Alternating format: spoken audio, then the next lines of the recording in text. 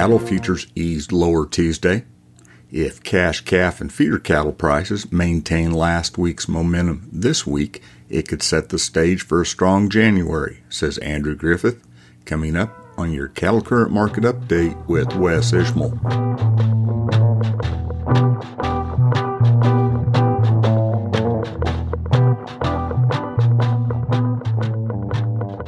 Howdy to all, this is Wes Ishmael with your Cattle Current Market Update for Tuesday night and Wednesday morning, the 20th of December. Cattle futures closed a touch lower Tuesday, awaiting cash direction and with some potential positioning ahead of Friday's monthly cattle on feed report. Depending on whose numbers you follow, estimates are for November placements to be about 4% less year over year, with November marketings down about 7%, and the December 1st on-feed inventory about 2% higher. Feeder cattle futures closed an average of 62 cents lower, from 20 cents to $1.27 lower, except for 65 cents higher in the back contract.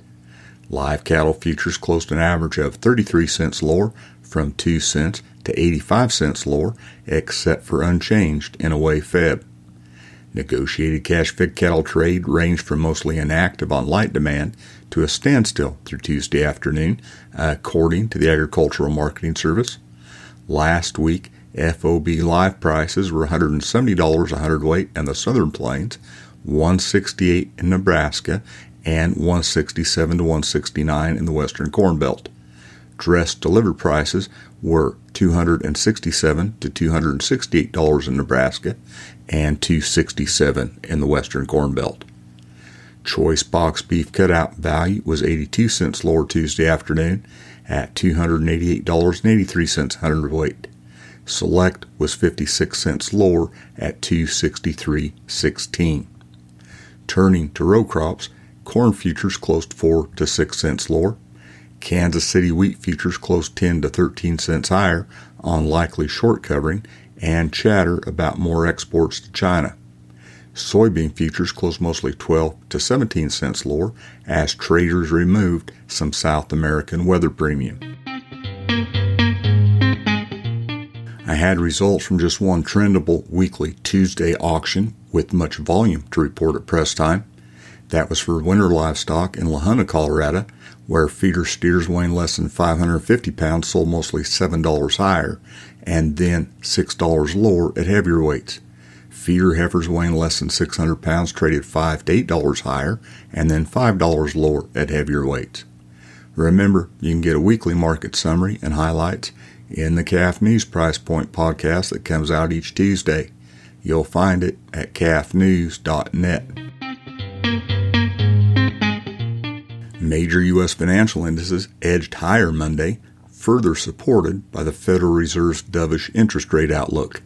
The Dow Jones Industrial Average closed 251 points higher, the S&P 500 closed 27 points higher, and the NASDAQ was up 98 points. West Texas Intermediate crude oil futures on the CME closed from 97 cents to $1.12 higher through the front 6 contracts.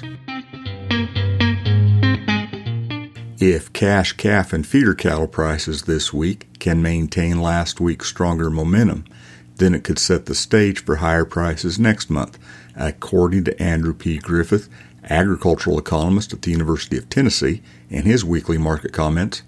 He believes cash prices will be a more telling indicator over the next 2 holiday weeks, as the cash market has not consistently followed feeder cattle futures this year.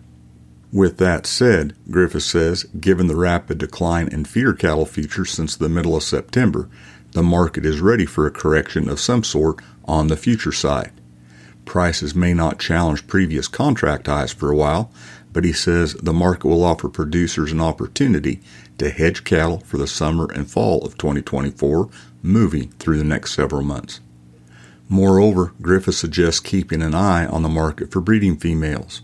The thought here, he says, is that bred female prices will escalate in the spring if forage production gets off to a good start, and those prices will continue to increase if forage production persists through the summer. That's your Cattle Current Market Update for Tuesday night and Wednesday morning, the 20th of December.